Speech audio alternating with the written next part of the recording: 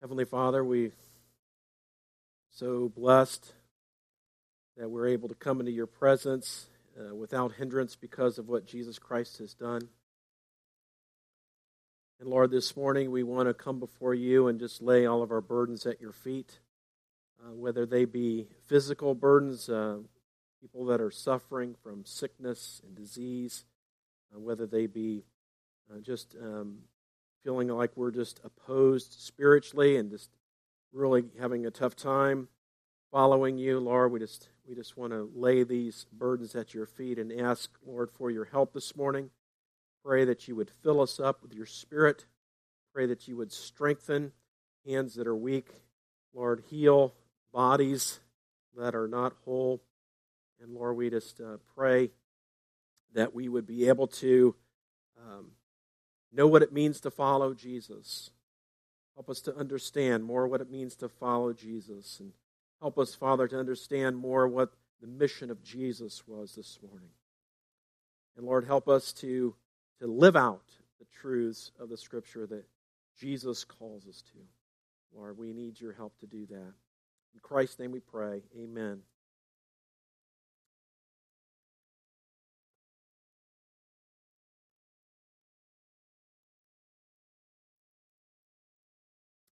Warren Wiersbe, in his commentary on Luke, mentions the following when it comes to the passage we're going to look at today.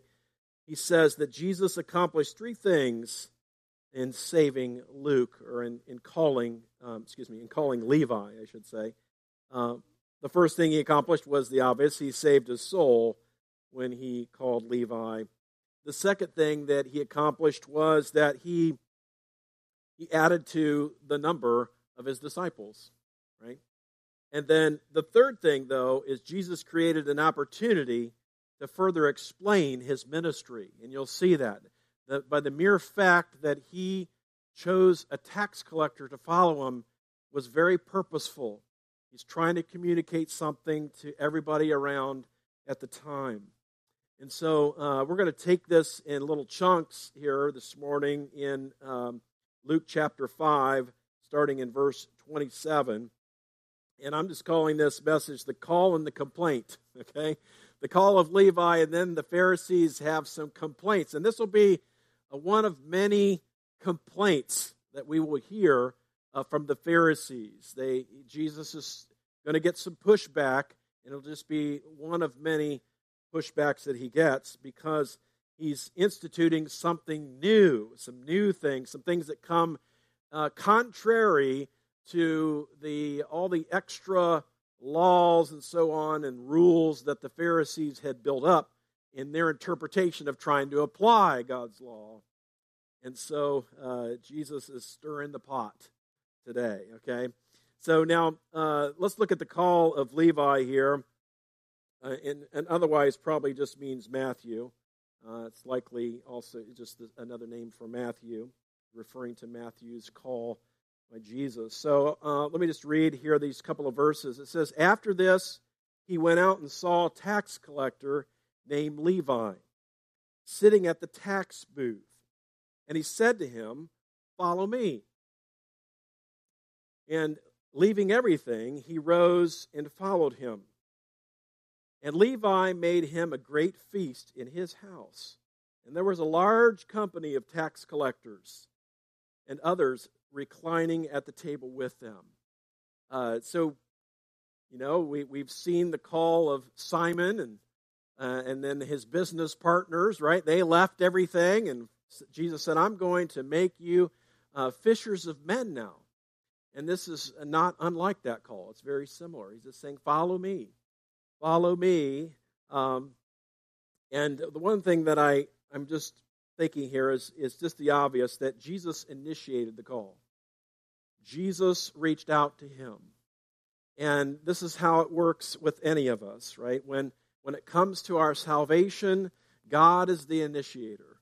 He is the one who loves us, right? And we all probably know that wonderful verse, John 3:16, right? For God so loved the world. And he's the one that initiated sending his son, that he would die on the cross for our sins, like Charlie was explaining during communion. And if you read some of, I'd encourage you to read it all, but if you read especially the first parts of the book of Romans, you realize that none of us really seeks for God. It takes Him seeking us. And so if you're a believer today, if you put your faith in Christ, you should be praising God right now that He sought you out. He initiated the call to follow Him. And I'm sure that you could share your story, bits and parts where you saw God's hand in His move in your calling and how He put people in certain places. Maybe it was your parents. Maybe it was an uncle or aunt. Maybe it was a Sunday school teacher. Someone else. Could have been a stranger, gave you a tract. And so, it just, God works through all kinds of ways, but to draw us to Himself. But make no mistake, the initiator in our salvation is God Himself. And so Jesus is going by a tax booth, and purposefully so, I believe, and he sees Levi or Matthew in the tax booth. And so what you need to realize is that these tax collectors were basically, contracted by the Roman government to collect local taxes. They could be taxing things that were coming into ports, they are coming through these trade routes, all kinds of reasons to be collecting taxes, just like there are today. But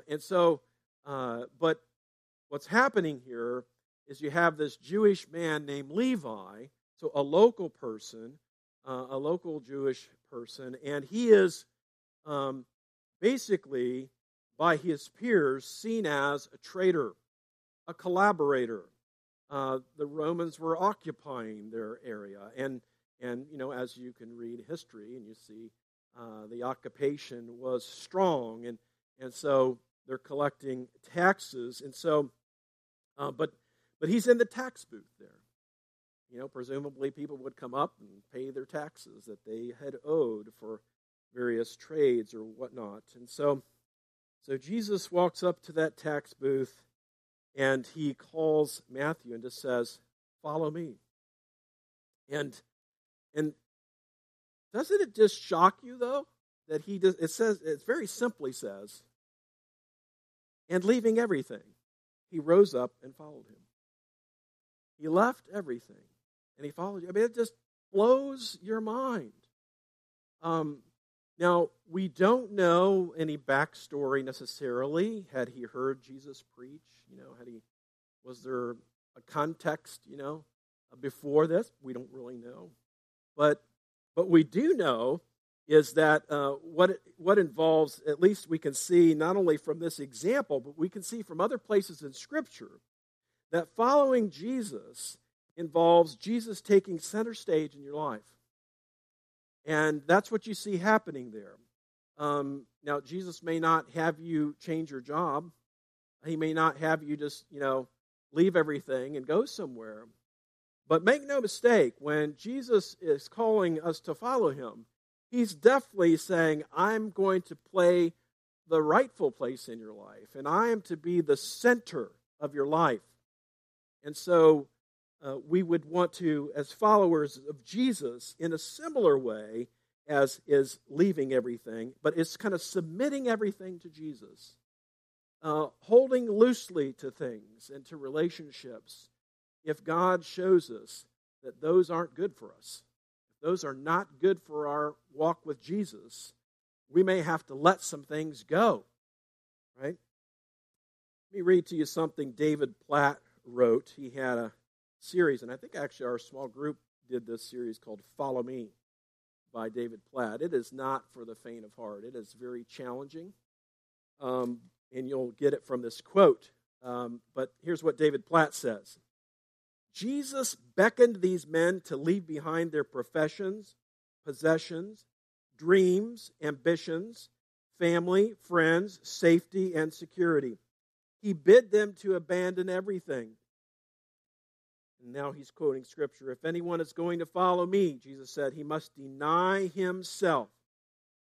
And Jesus would say that repeatedly, right? He must, if you're going to follow me, and then he would say something. He would give a condition. He would say, and it would always amount to basically deny yourself and put me first. David Platt goes on to say, in a world where everything revolves around self, protect yourself, promote yourself, preserve yourself, entertain yourself, comfort yourself. Jesus said, slay yourself. That's challenging. And I believe it's not a one-time thing. Okay, we have to continually lay our lives on the altar and continually, because we continually tend to take things back up that he had us lay down, right? Because we're either not trusting him or we're doubting or something. But just know this, there is a cost to following Jesus. I think if nothing else, this passage shows us that. In that call to Levi, it cost him something. And it's going to be different for every person. It wouldn't be right for me to come up here and say, it's going to mean this for you. It's going to mean, I don't know what it's going to mean for you. But the thing is how do we approach this? How do we apply this? Is to basically say, at least to start, say, Lord, help me to be willing to lay whatever it is down for you if you call me to do that. Like whatever you want. And when we pray that prayer, we don't know what it'll mean. But if you know our Savior, and if you know the God of the Bible, that he is totally trustworthy, and he totally has our best in mind, just through what we see all through Scripture, and hopefully from your own experience, you know that, is that following Jesus involves taking Christ to be center of your life, which means it's kind of like everything runs through him. If you're married, your marriage. If you're single and you're dating, that relationship and how you're relating to one another before marriage needs to be run through him. Is it God-honoring, right? And so on. And in our jobs, how we do our jobs, how we parent our children if you have children, right? All submit that to him and say, Lord, how do you want me to do that? What does your Scripture say about it? And so, now another thing, though, that we see from this passage, so it says that he left everything and he arose and followed Jesus. And again, our application here is this to say, kind of having a heart, an attitude of prayer that's always basically telling the Lord whatever you want. Right? Now, the other thing that following Jesus means, it involves introducing friends and family to Jesus. And you see in verse 29, Matthew had a party. He had a party. He says he made Jesus a great feast in his house. And there was a large company of tax collectors. It's like an IRS convention at Matthew's house. And, it's in Jesus' honor. So, the whole point of this was he wanted all of his friends to meet this man who had changed his life. What an incredible testimony. Just the fact that his heart's desire was, I just want my friends and I want my family to know Jesus and to see this man that I've been talking about and to meet him personally. I think that should resonate with our hearts. Though Jesus is not here in the flesh, we know him. It's a strange thing to say that you can know someone you've never met, in a physical way, but yet we know we have a relationship with a living Savior. It's a mystery, right? When we accept Christ as Savior, and then the Holy Spirit comes to live in us, right? And so, but what we can do now is we can still introduce people to Jesus. We can still tell them about our Savior and the relationship we have with him. And we can introduce people to Jesus by telling them our story of how God intervened in our lives and worked in our lives. Because everybody, if you're really saved, you've got some kind of a story. You may not feel it's that exciting, but let me tell you what, the angels in heaven feel it's exciting. Because they all rejoiced on the day that you put your faith in Jesus. They had a party. Okay? And so And then you don't want to stop, though, with just your story. You want to tell God's story of sending Jesus and why they need Jesus. And that you would love for them to know Jesus too, because it's the greatest thing, right? It's the greatest thing to know the Lord Jesus as your Lord and Savior. And so this is what it means to follow Jesus. If you're a Jesus follower, you're going to be trying to introduce your friends and family to Jesus. And there's going to be all kinds of ways you can do that. You know, a lot of great things happen around food, I believe. You could probably tell. Now, it's just, so why not, meals are great opportunities. When's the last time you had a meal with someone who's far from God or that you don't know where they stand with God? Why not invite them into your home? Have some table fellowship with them? And just see where the conversation goes. This kind of blew my mind. Linda and I had, we moved to Grove City here a little over a year ago. We had been, and still continue to try and introduce ourselves to different neighbors. And we had a couple of neighbors, one couple right next door to us, and then another person down the way. And we had them over for dinner one night. And we have a little box of questions sitting on our table that was gifted to us by somebody. They're kind of just conversation starters. I had no intention of using them that night. One of the guests said, "What's that?" "Oh, let's ask some of these questions and learn some things about each other." I'm like, man, you just read from the playbook, this is just great. And so, they weren't deep questions. They were informational. They were get to know you types of questions, but it was just, it broke the ice a little bit, literally. But it started with a meal, just a meal. And so I just encourage you all, whether it's meeting out for dinner somewhere or coffee or inviting someone into your home, I kind of like the home space because it's reflective of you. I feel like it's a little more inviting, but that's me. And so I just think it provides opportunities over time. It doesn't have to be the first time you have somebody for dinner that you have a conversation about Jesus, but it might, because you have no idea. I had no idea that people were going to pick up that cube, pull out a question card, and just start going through them. And so, following Jesus, it involves introducing your friends and family to Jesus. And I think that we all, our hearts probably ebb and flow with really having an extreme heart desire to see people saved. Because the reason I say it ebb and flows is it's not that because in our head that we don't want others to come to know Christ. It's just that because our life just it's happening, right? And we can kind of lose that piece to following Jesus. It might kind of take a side seat or whatever, or a back seat for a while because of different things that have the focus. But it needs to come back. It needs to be something that we're about, right? Is introducing people to Jesus. And I think this is that probably the step before in having dinner is praying for these people. Romans 10:1, Paul says this, and you get Paul's heart. Obviously, he had a heart to see people come to know Jesus. He himself had quite a dramatic encounter with Jesus on the road, right? Jesus revealed himself to him, literally knocking him off his horse, and Jesus changed his life.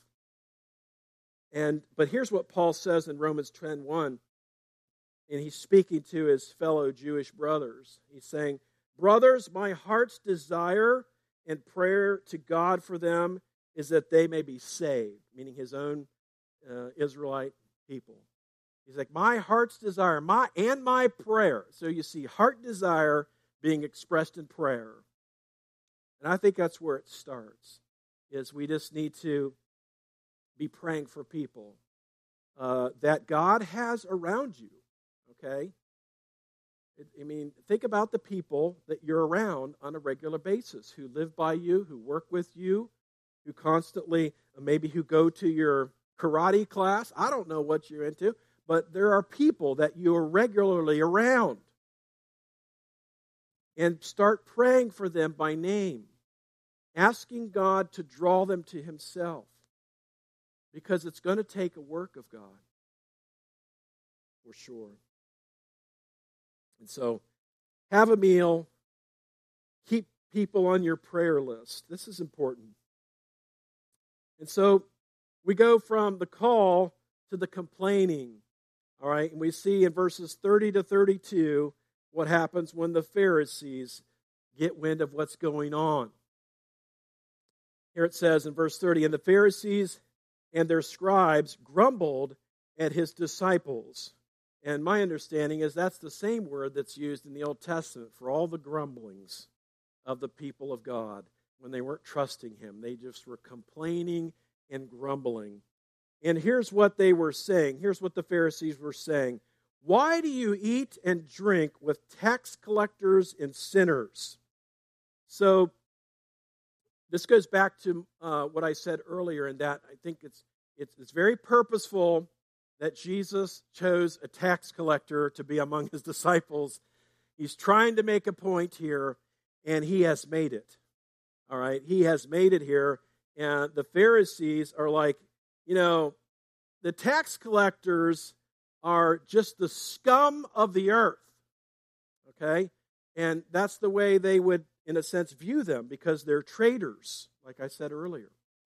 And many of them also would not just collect the tax that was required, but would actually charge more than what was required and keep the extra. That was commonplace. And I think it's probably what Levi did, because when you see some other tax collectors, in other places, they're going to say, I need to go and pay some people back to make restitution, right? And so the Pharisees are saying, Jesus, why are you hanging out with these sketchy people? People who are sinners. And Jesus says, and Jesus answered them, those who are well have no need of a physician, but those who are sick. I have not come to call the righteous, but sinners to repentance. And so I think we all understand the complaint. We understand what they're saying, the reasons being that the reputation that tax collectors had. And, of course, if you're a good Pharisee, you're going to stay far away from these people. They're considered unclean. You don't want to be around them at all. And especially not over a meal or a party. Having some kind of table fellowship, which, back then this would indicate that you were, good friends with these people. Good friends. Now, so when Jesus said, I have come to call the righteous, I've not come to call the righteous, but I've come to call sinners to repentance. This is interesting, right? He's not saying that the Pharisees didn't need to know Jesus. He's not saying that they were actually righteous in God's eyes. No, the problem was that the Pharisees did not see themselves as sinners, though they were. Right? They thought because they kept these different laws and so on, that they were made right with God or in God's good graces. They didn't really see the utter sinfulness of their hearts. They didn't see it. And so in their eyes, it's like they didn't need a doctor, right? So Jesus is saying, I didn't come for those who don't know they need a doctor. I came for those who knew that they do need a doctor. I came for those who know they're spiritually sick, whose hearts are far from me, who they know themselves to be sinful. And these guys that I had the party with, they understand that. They know where they stand. They know they're sinners. And so Jesus is really confronting the Pharisees, and that their minds are not in the right place. Well, their hearts are not in the right place. That's the key thing here. And that they didn't see themselves as sinners. Now, Levi, on the other hand, Matthew, he totally understood. He totally understood what he was doing was wrong. He was doing it anyway. And so, but he repented, though. Levi repented. He knew he was guilty before God, right? He knew his very means of income was itself a testimony to his need for forgiveness, his need to turn from that sinful lifestyle and to turn to Jesus and follow him. And so, it's interesting, isn't it, here that Jesus does use the word repentance. Right? He says, I've not come to call the righteous, but sinners to repentance. And so repentance is a change of mind. And he changed his mind not only about who Jesus was, that he would come to know him as God come in the flesh, right? But also he changed his mind regarding the whole orientation of his life. We see that by dropping everything and following Jesus. There was a total change of everything in his life when Jesus came to be at the center.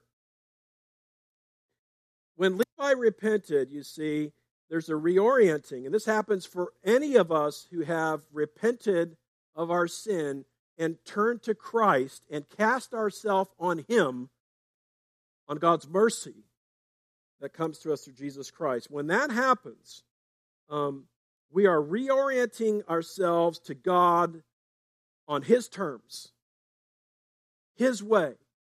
That's what we're doing. We're turning from our old ways to God and his ways and to Christ and his mercy. That's some of what repentance means.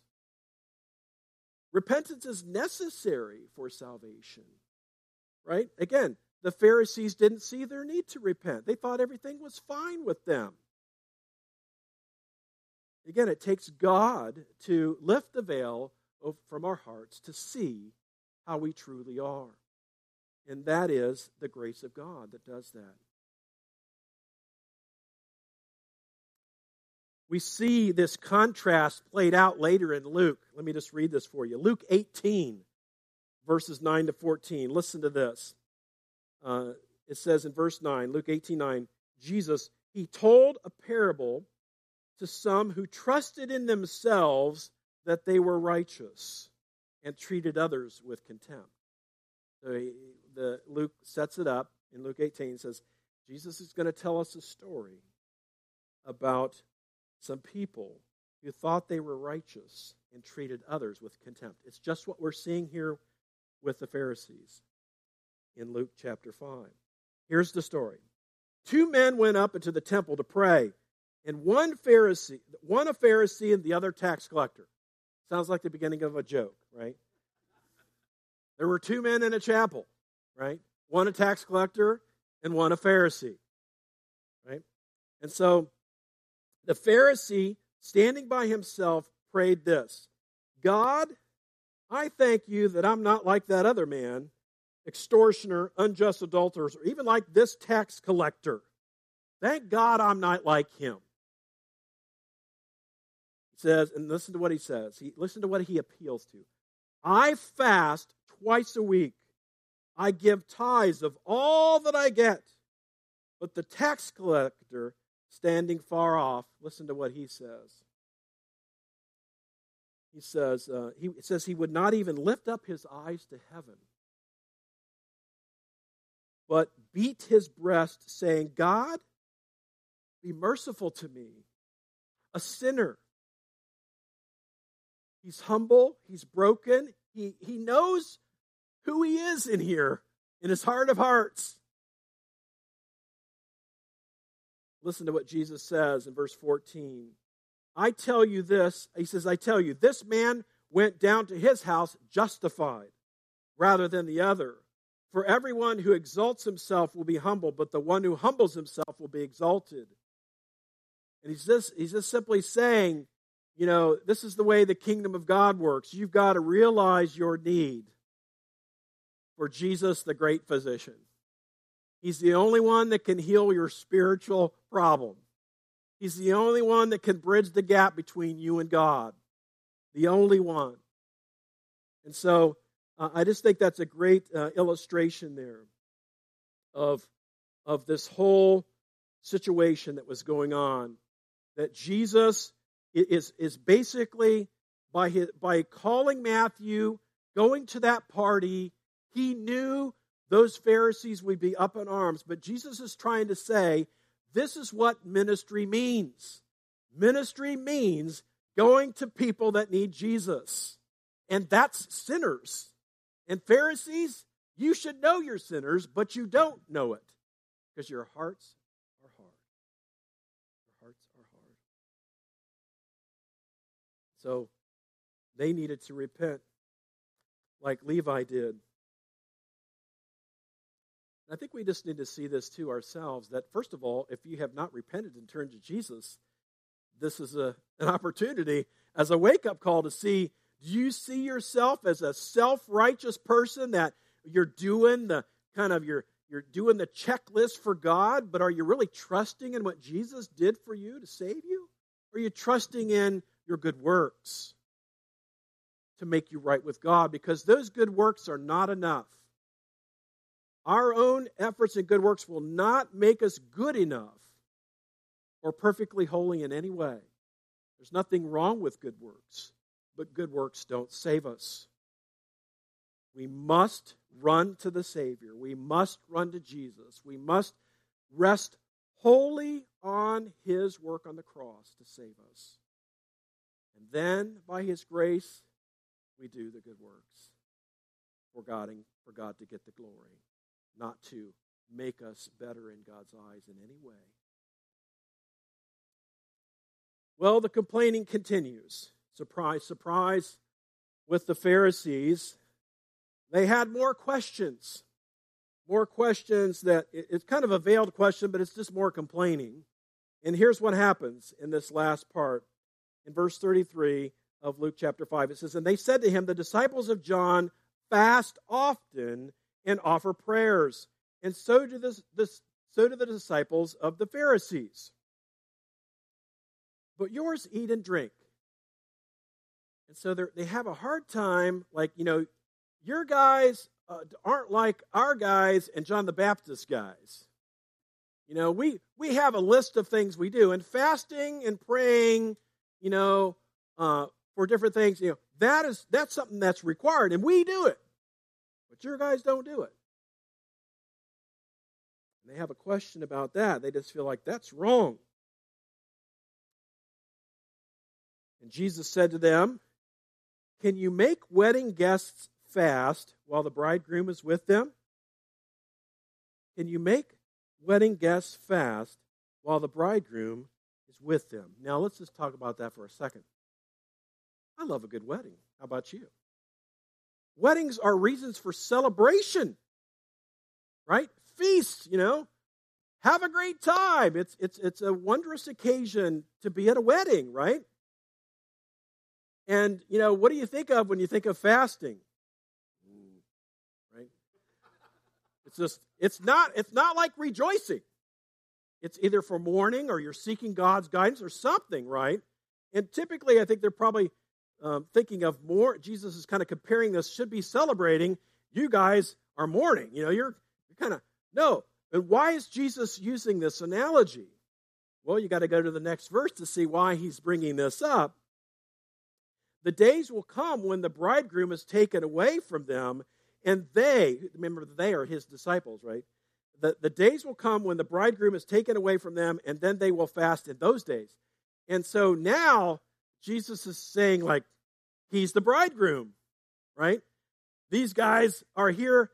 I'm here. Why would they want to mourn and fast? I'm here. They should be celebrating. The Messiah is here, right? They should be having a good time, hanging out with the Savior, with the Messiah. Now he's saying there will be a time when when I will be taken away. And now this could mean, so some people think that this means the time between when Jesus was in the tomb and when he resurrected, like, between the crucifixion and the resurrection, when he was taken away in that time period. Others think it's just, in general, that Jesus is no longer with them, right, when he ascends. I think it could be either one. I think the effect is the same, really, whichever it is. The fact that he's saying that Jesus wasn't against fasting, okay? He was not against fasting. But what he was saying is it's not appropriate while I'm here with my guys, because this is a time for celebrating. The time of the Messiah has come. He goes, I've inaugurated something new here.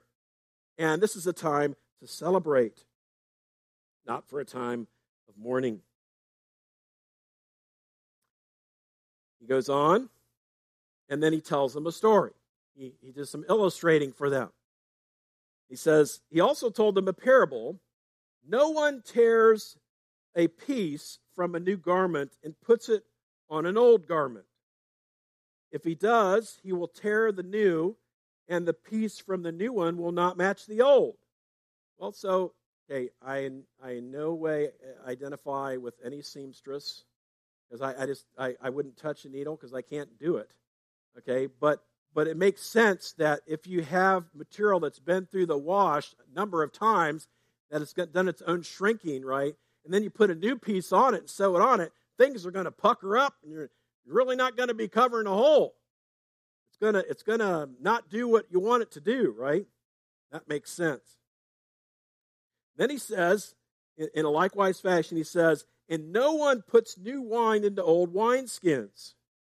If he does, the new wine bursts the skins, and it will be spilled, and the skins will be destroyed. So this has to do with the fermentation in the new skins, and the old skins, wineskins, not being flexible and expandable, right? And so, we're not, our society is different. We don't have wineskins for the wines, but if we study the history, we realize what he's getting at. He's getting at the same idea as the clothing analogy, right?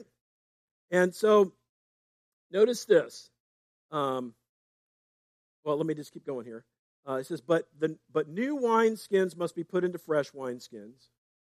Then he says, and no one after drinking old wine desires the new. The old, for he says the old is good. Now I'll get to that last statement in a minute. But think about the kind of the point of the illustration. What's common here is that both word pictures, whether what they have, something new is put into something old, right? A new patch on an old garment, new wine into an old wineskin. And in both instances, trying to put the new onto the old have the same effect. It just doesn't work. And Jesus, I think, by using this analogy, and this kind of fits, again, with his call of Matthew, right, where he's challenging the Pharisees and the way they've lived their lives by these extra rules. And Jesus is introducing the fact that in Jesus' coming, he has inaugurated a new covenant, which is going to fulfill the old covenant. When Jesus came to, what Jesus came to do, which was to die on the cross for our sins and to truly satisfy the wrath of God and to bring forgiveness to all those who would believe. So that's what he came to do. The old covenant and law could not accomplish that. Those were pictures of what was to come, right? The Old Testament is best read from the new back. You can see, right? Why don't we offer sacrifices anymore, right? Why don't we need a priest anymore, right? Because that has all been fulfilled in Jesus and what he accomplished, right? And Jesus himself said he came to fulfill the law, right?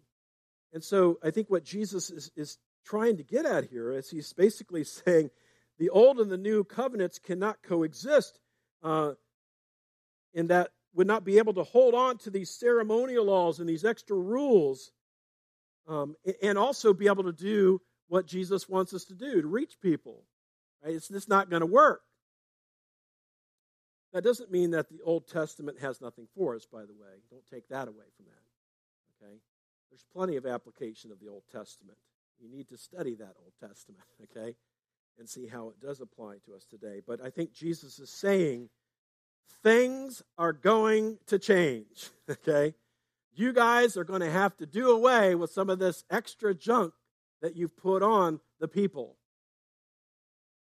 And, the first century church dealt with this wrestling. If you read in Acts chapter 15, the elders had to wrestle through, because there were the Jews, we'll call them the Jews for Jesus, okay? The Jews who were, ethnic Jews, but they then put their faith in Jesus, but they still practiced some of the special days. They still honored some of the special days, the Old Testament, so all that. And what was happening, though, is when these Gentiles, these non-Jews, were coming and putting their faith in Jesus, they didn't have all that history. They didn't have, the Jewish believers, though, were saying, no, if you're going to be a real Christian, you need to follow all these same things. You need to observe these special days, right? If you're going to, and we think you need to be circumcised too. There was a controversy in the first century church, okay? And the elders, by God's grace, came to an understanding that, no, they didn't have to do those things. Okay? They did not have to do those things to be a true believer. And so, again, the reason I point to that is I think Jesus is simply saying, there's a transition here, people, right? This old way that you're doing things, these extra things that you're putting on these people, I'm inaugurating a new covenant. Now, he didn't say all those words, but he's trying to illustrate to them, right? Something new is happening here, and it's going to change your world, especially their religious world, okay? Now, what about this last statement? And no one after drinking old wine desires new, for he says, the old is good. I think he's simply saying there's going to be some people that just won't get over the old. They just won't want to adopt what Jesus is saying. They will not want to put their faith in him. They'll call him a heretic. They'll call him a blasphemer. They're going to just say, this is not right. And certainly, as the book of Luke goes forward, we'll see that happening. That they'll just say, you're changing the old ways. That's the way we always did it, and we liked it. And I think and there will be some, definitely, there are some of them who will turn to Jesus, right? And, Zacchaeus, I think of Zacchaeus, right? Chief tax collector. Well-respected religious person as well. And so, but this whole thing here is these guys are, Jesus is just introducing his disciples and those who are listening. Something new is happening here since I've come. It's going to change things. So this morning, as we go to prayer, let me just ask you this. You think about that first part, about the call to follow Jesus. Have you answered that call? Have you sensed him pulling your heart towards himself and wanting you to give your life to him and receive his forgiveness? And just, how do you do that? You just simply, in your heart, in your mind, just tell him you're a sinner and you need the Savior. You need Jesus. You need his forgiveness. And then come to him and say, and as some of us might need to do who are already believers today, maybe there are some things that we've held on to that he wants us to let go of in his name that are a hindrance to us really following him. I don't know what it would be, but if there's something there, I trust the Lord will reveal it to you. And by his grace, lay it down. Ask him what it means to lay that thing down.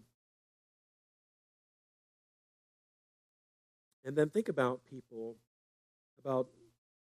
having a prayer list of people that you would take to Jesus. And just ask him to pour out his compassion on them, his love on them, and draw them to himself. Because it does say that no one comes to the Father unless the Father draws them. Right?